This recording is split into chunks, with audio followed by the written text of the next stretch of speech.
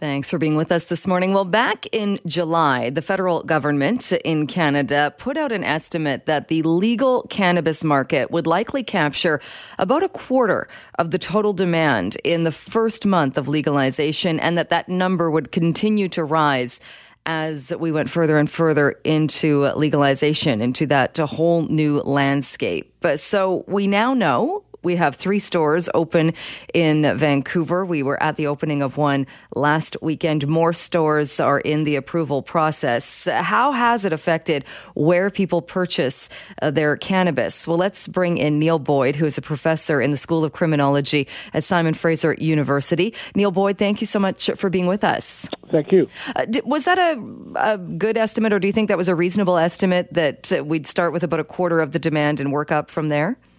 Yeah, I think it was actually over a year, not a month, that Health Canada was estimating that we'd see that kind of rollout, and that makes some sense. People are going to take time, and of course the openings haven't exactly been quick, particularly in a place like Ontario, but in British Columbia as well. We've, as you indicated earlier, we've only seen 3 stores open in Vancouver. There is a mail order system that has actually been used quite frequently. So we're, it's a transitional period. We're getting to a point where people are beginning to recognize that this is here to stay, and so it's a matter of getting things up and running.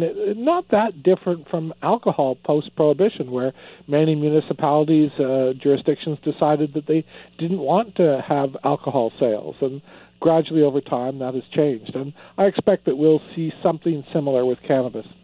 Do you think in the municipalities and the cities that aren't going to be having any of the legal stores, does that mean that people will travel to neighboring places to buy it, or will they continue buying it from an illegal source? I think it depends on the distances.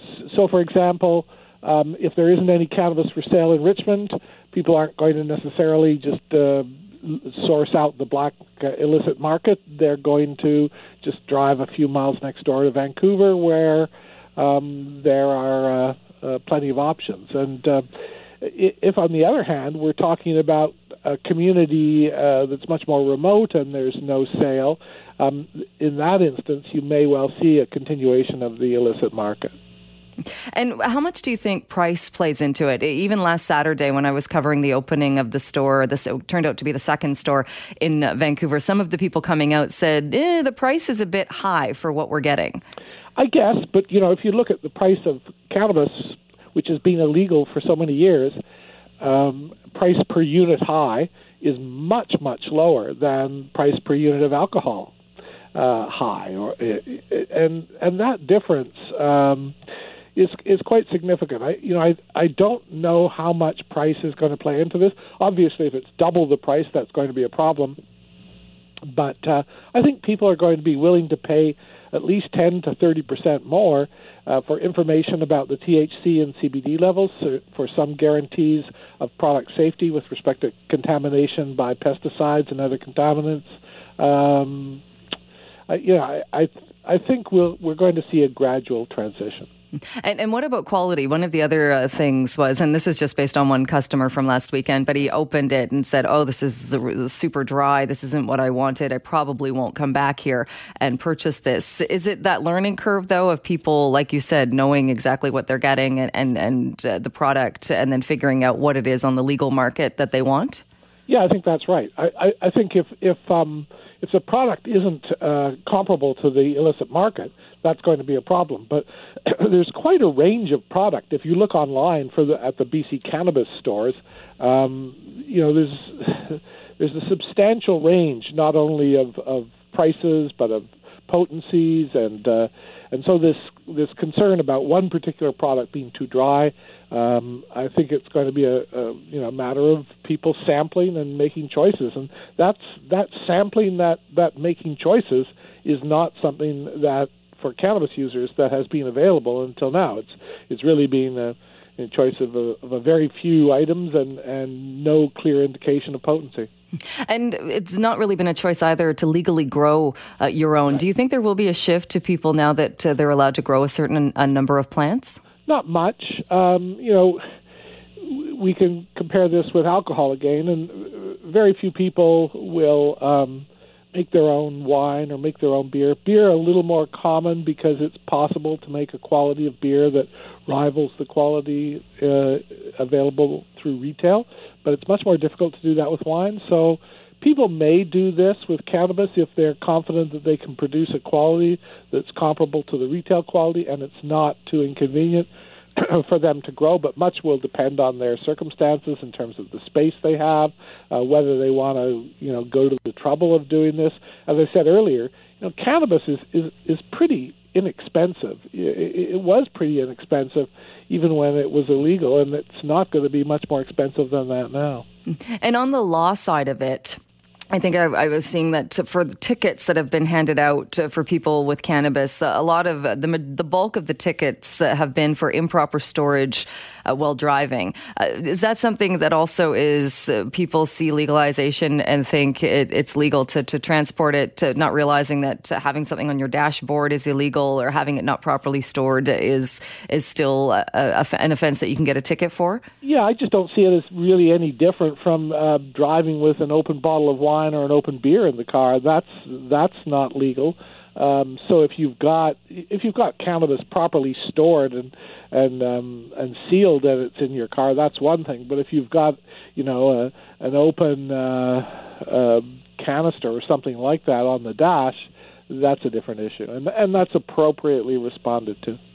It does seem to be, and I know we're making the comparison between alcohol and cannabis. There's not really anything else that's close to make the comparison. Yeah. But if somebody was, we were talking about the number of stores, particularly in Vancouver, that are still open, that are now illegal. They're not legal, so they don't have the permits. They haven't gone through the approval process. Right. If somebody was doing that with alcohol, they would likely be shut down immediately.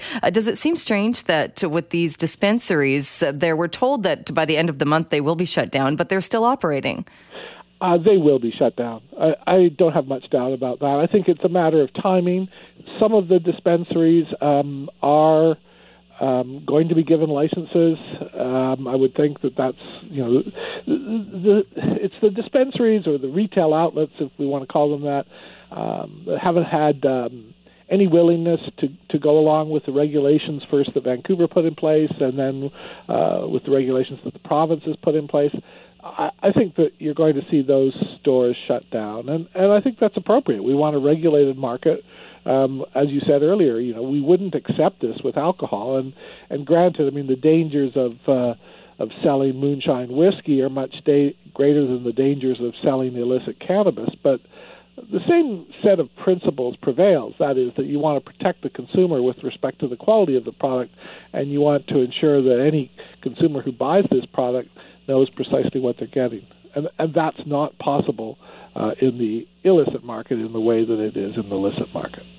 And if we go way back to when this was still a distant thing that was happening, when legalization was far on the horizon, there was a lot of talk about the illicit market, if there were gang ties, that there was a big drug trade that cannabis was part of. And there was fear that we wouldn't be able to take that out of that, or there would be clashes because of that. Is that still a concern at all?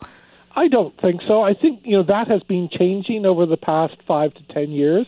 There's been a recognition that this is since Colorado and Washington legalized, that this is about to change. And the genie's out of the bottle; it's not going back in. If anything, what we might see is that the U.S. will legalize federally, and then this will just be another market, and it may well be that the values of the product will slump quite dramatically. These are agricultural products, and much depends on the extent. The other tension here, though, is that we're already seeing the development of a market segmentation. So people are going to put on offer different types of cannabis with different kinds of attributes. And so we are going to see inexpensive, expensive. We're going to see a lot of research about quality. that the industry isn't going away now. It's a global industry, and for better or worse, this is what we have.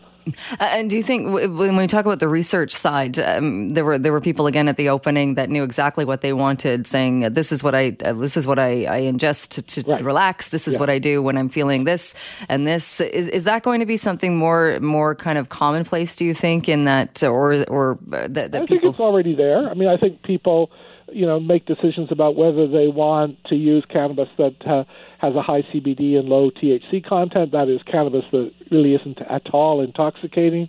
Other people like much higher THC, and then it's complicated. There are a lot of other constituents parts, I guess, to cannabis than just THC and CBD, terpenes, and so people will develop choices. One of the interesting questions will be around the extent to which particular types of cannabis can be reproduced in the way that, for example, a bottle of Côte d'Aron from France can be reproduced so that every time you open the bottle, you get a predictable experience.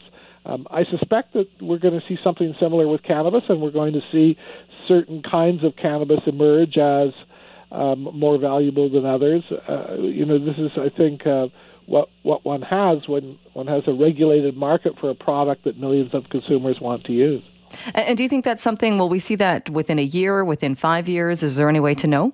I think within 5 years. I mean, I think the first year is just going to be, we're going to see this process of a changeover to the licit market from the illicit. And I've been a bit surprised at how reluctant or how slowly some provinces have moved to establish retail and so forth. But, there are online sales virtually everywhere now.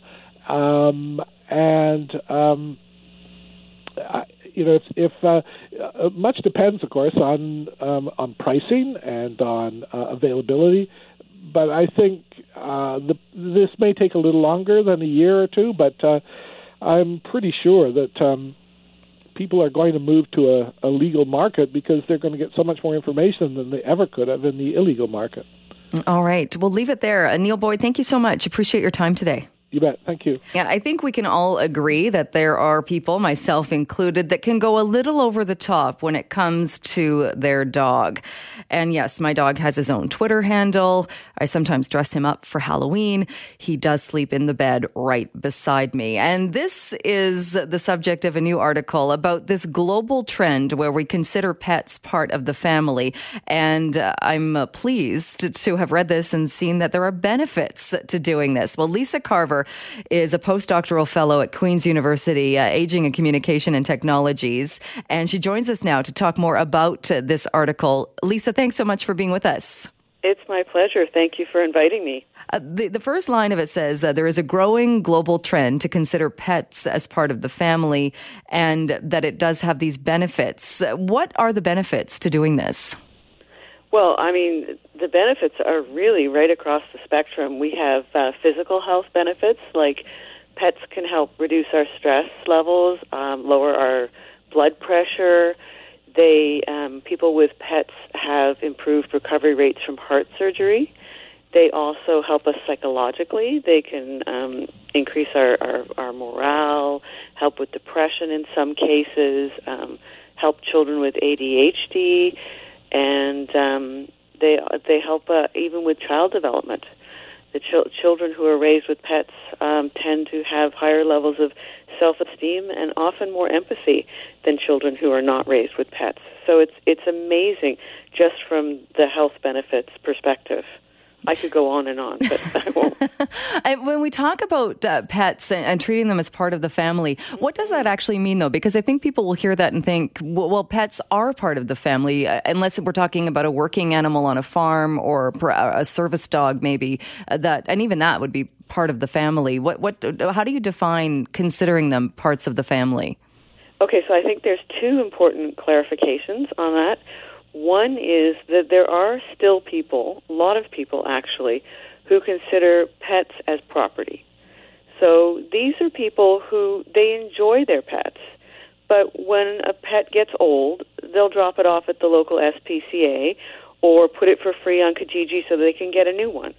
They're not really concerned that that animal may be facing euthanasia, or because it may have health-related issues or may not adapt well to the shelter environment. So these people just consider that pets are fun to have, but they're exchangeable. They're just like any other form of property. When it's time for a new TV or a new iPhone, you just get a new one. So there are those people. Then there's people who consider pets as family, as animals, versus those who actually treat them like they're people. And the healthiest relationship between humans and animals is when we acknowledge that they are not people. So we don't try to make them do people things, but we are attached to them and we love them and we incorporate them. As you said, they sleep in our beds. Well, there's some people who say that's not the best thing, but my dogs sleep in my bed too. So, and I have a whole bunch of German Shepherds. I have a very big bed. So there's people who pretend they are people, and that's very hard on a dog, for example, or a cat, because they're not people. They want to do dog things, right? They want to run after the ball and sniff butts and do things like that. So we have to remember that they are animals, but we have this affection for them, and we make them immensely part of our family. We call them our fur babies or our kids. And can we go too far? And I think you kind of touched on this, that we treat them like people, because there is then this attachment. And when inevitably, if nature plays out the way it's supposed to, our those little bodies don't last as long as ours, and we say goodbye to our pets, the grief can be overwhelming. Can we take it too far? Actually, there's a lot of research that shows that the grief that people feel when they lose a pet can be as intense as the grief we feel for when we lose other human beings, and that's normal. So we shouldn't feel, because let's face it, some people spend far more time with their pets than they do any other human being. They may love their human family members, but for example, a single person, a man or a woman who has an empty nest, maybe they have children, but they never see their children. They're living at home. The one they come home to after work, or if they're retired, the one they spend their days with is their animal. And so that bond is really quite intense and quite real, and it's not too far, and it's not strange that they would feel an intense loss when that animal dies. It's actually quite normal. Where we go too far is when we dress them up in human clothes and expect them to eat at the dinner table and not do their doggy style or cat style or bunny style, usual activity. That's going too far. Is it going too far? I mean, in Vancouver, it rains a lot, so you often see dogs in rain jackets. Is that going too far, do you think? I don't think so. I mean, I live in Ontario, and when it's minus 30 and there's a lot of salt on the roads, people put booties on their dogs if they take them for walks, or they put coats on them because the salt can get in their pads and cause them physical discomfort. And, of course, the cold, especially with the thin-coated breeds, can actually, make them unwell or, again, cause them tremendous discomfort. So, remember, we're pulling our animals from all around the world with breeds that are not designed for our climates. And so if you've got a dog that doesn't enjoy getting wet, I used to have a Bichon Frise who hated the water, hated going out in the rain. You couldn't get her to go out if it was raining. So that kind of dog, putting a raincoat on makes perfect sense. We've been talking a lot about dogs. Does your research look at other animals too, as far as is the benefit, depending on what kind of animal pet you're drawn to, are the benefits the same? The benefits seem to be largely tied to attachment. So if you're somebody who gets very attached to a rabbit, there are people who are extremely attached to their ferrets or ponies. You have people who actually have house ponies. Or even horses out in the field. They're extremely attached to them. The benefits come from that attachment. So the animals who live with us and we learn to care for are the ones we tend to be more attached to. The dogs that are kept chained up in a yard or a kennel in the yard, we don't get the same health benefits because we're generally not as attached to those animals. Now, of course, I'm saying generally. There are, of course, exceptions. And one of the things that every summer in Vancouver, it comes up that dogs here are not allowed in BC. They're not allowed on patios. We look to Seattle. There are restaurants where you can take your dogs in and have them with you. Other places where they are allowed on patios. Do you think as a society, are we warming up to it, or are we too slow to realize that they are, for many people, part of the family, and having a dog on a patio is not going to kill you with some weird disease? Well, I think, there's a few issues there. There are zoonotic diseases that can be problematic for humans. But in general, the pets that we keep in our homes are vaccinated. We do take good care of them in that way in general. So I wouldn't be as concerned about the question of an illness from an animal on the patio, as long as you keep it off the table and that sort of thing. But, you do have issues with socialization. Some animals are better socialized than others, so you might have rambunctious animals that are making trouble on the patio, and if somebody doesn't particularly like dogs or cats and just wants to go and have a peaceful coffee or beer or whatever they're there for, they may be disturbed by the animals. And I certainly think that we have to, make room for various perspectives and have certain spaces that people who don't want animals around are able to do that. But there are definitely a growing trend of having spaces that are also inclusive, and people who want to have their animals with them as long as they're well behaved are welcome. So having that balance, I think, is really, really helpful. All right. We'll have to leave it there. We're out of time. Lisa, thank you so much for joining us and talking about the research. Oh, it's my pleasure. Thank you for having me. Well, if you are heading out to have a meal in a restaurant, how much research do you do before choosing a location? Do you check the website online? Do you look for reviews online? And does it matter to you what you see before you go? A new poll done by ResearchCo takes a look, and the numbers might surprise you. President of ResearchCo, Mario Canseco, joins us on the line now to talk a bit more about this. Mario, good morning. Good morning, Jill. Great to be here. First, let's look at the numbers, the frequency in which people go out, who eat out in restaurants. Were you surprised at all by the number of times people eat outside of the home? I was, particularly when it comes to the age demographic. I was expecting those over the age of 55 to go out more often, or those between the ages of 35 to 54. And it's actually the ones aged 18 to 34, millennials, who are going out for dinner more often than others. We have 13% of BC residents who say that they dine out a couple of times a week, but it climbs to 18% among those aged 18 to 34. So millennials are responsible, allegedly, for killing a lot of things. Visits to the restaurant is not one of them. All right. And what did you find about then? Because there is a lot of choice out there. There's certainly no shortage of restaurants. What did you find about how people go about choosing where they're going to eat? Well, that was one of the things that really surprised me about the survey. We have 47% of BC residents who say they visited a restaurant's website before making a reservation over the past year. So there's definitely a change from, that place 2 blocks away that serves this thing.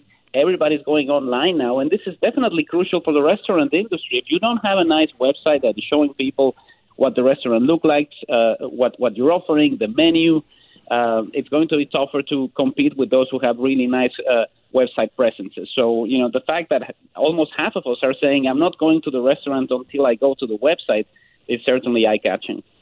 And what about the idea then of going there? So is it the reviews on the website, or are people looking at the websites for, like you said, the pictures of the restaurant and perhaps menu items and what they can expect?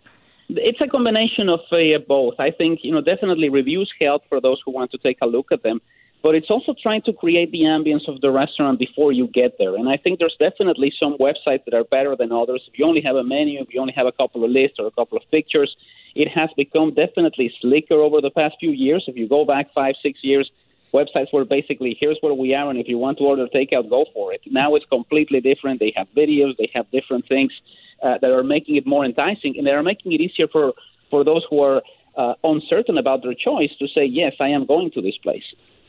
And I found interesting one of the numbers coming out of this research as well, that millennials are more likely to report waiting or standing in line for more than an hour to eat at a restaurant. It's an event for them. This is quite interesting for me because, there's a lot of residents who are middle-aged or over the age of 55 who say, I'm not going to stand here for an hour. Let's just find a different place to eat.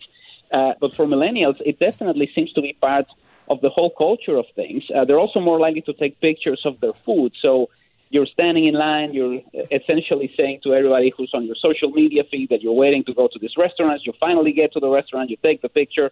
There's a third of millennials who say that they've taken pictures of their food. So there's definitely a situation there that is almost akin to going to the movies. It's a complete experience. You wait for an hour or maybe more than an hour, you take the picture, you register what you think to the whole world, and that is the way in which they are dining out, and they're doing it more often than others, so it's not a bad thing. Although I guess that raises a whole other question, and maybe it's a whole other research project, is asking, does anybody really look at the photos of your food? Does anybody really care what your food looks like? That is definitely something that we should look into. I mean, I do remember a survey about social media a couple of years ago, and one of the things that we found was a lot of parents complaining that all they got from their kids was pictures of food and not pictures of them. So something to look into in the future. Definitely. You also looked at the experiences, whether or not they're positive, and tipping. And we've talked a lot about tipping on this program because there are some restaurants that are shifting to a no-tipping model, more in the States, I think, saying that if you look back at the history of tipping, it started as quite a racist action. It's still a bit demeaning to to servers. It can lead to people getting better service based on their looks, how they look at the table. But what did you find about tipping and people, the amount and what they're doing when it comes to tipping in restaurants? Well, I think we are doing a lot better in many of the positive aspects of dining out. We asked people if they have ever tipped more than 20% at a restaurant over the past year. 38% say they have. There's only 21% who left the restaurant without tipping because they were dissatisfied with the service. So there's a big gap there, and I think it really shows that the service industry is working well. There's not a lot of people who storm out of restaurants or who are disappointed with the way things went. But tipping is a tough one, particularly in a city like Vancouver, where you have people coming from other cultures. I do remember when I first came here and I went to dinner with two colleagues from school. One of them was Chinese, the other one was Japanese. And the way they looked at the whole tipping issue was completely different. Chinese friend said, I'm not tipping, we never do, we never did, I'm not doing it. And I just told them, look, just don't go to the same restaurant twice. And my Japanese friend said, if you tip, if you leave something on the table, it's insulting to the server. It's like you're saying you're not doing your job well and you need to be paid again. So it takes a while for those cultural intricacies to percolate and to make sure that when you're in a new country, in a new place, you need to do things differently. You also found, I was interested by this number, that the amount of people that complimented a restaurant was actually higher than those who complained about bad service.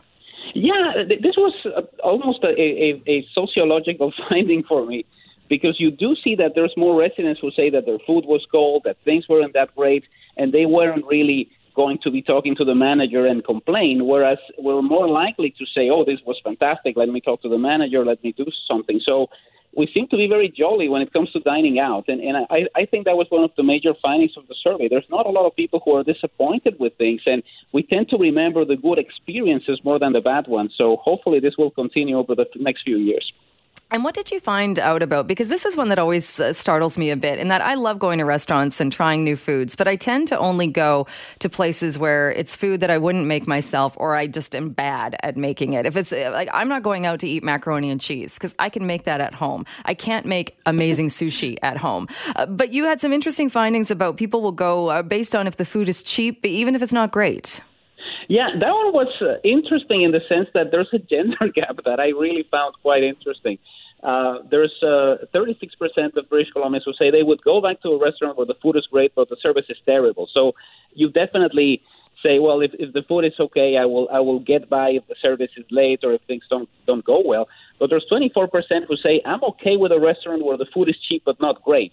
There's a gender gap. Men are at 29% of this question, and women are at 18%. So you can see those discussions happening right now about, let's go back to that place. It's great. No, it's terrible. Oh, come on, give it a chance, honey. It's not that bad. So Valentine's Day is coming up. So there's going to be very interesting decisions about where to go, because men tend to go for cheap, and women tend to go for something that is better. And even finding that 5% say they would go back to a restaurant where the service is great, but the food is terrible. I'm sure. Why would anybody go back to a restaurant where the food is terrible?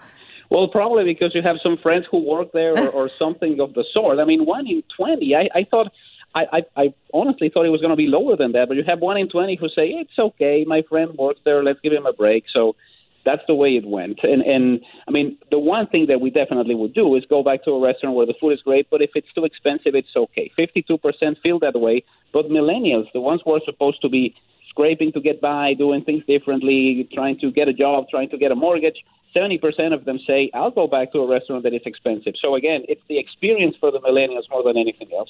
I think we just solved why millennials can't get into the housing market. Probably, yes. They're spending it all at restaurants. All right. Very interesting research. Mario, thanks so much. Great to have you back on the show. My pleasure, Jill. Thank you.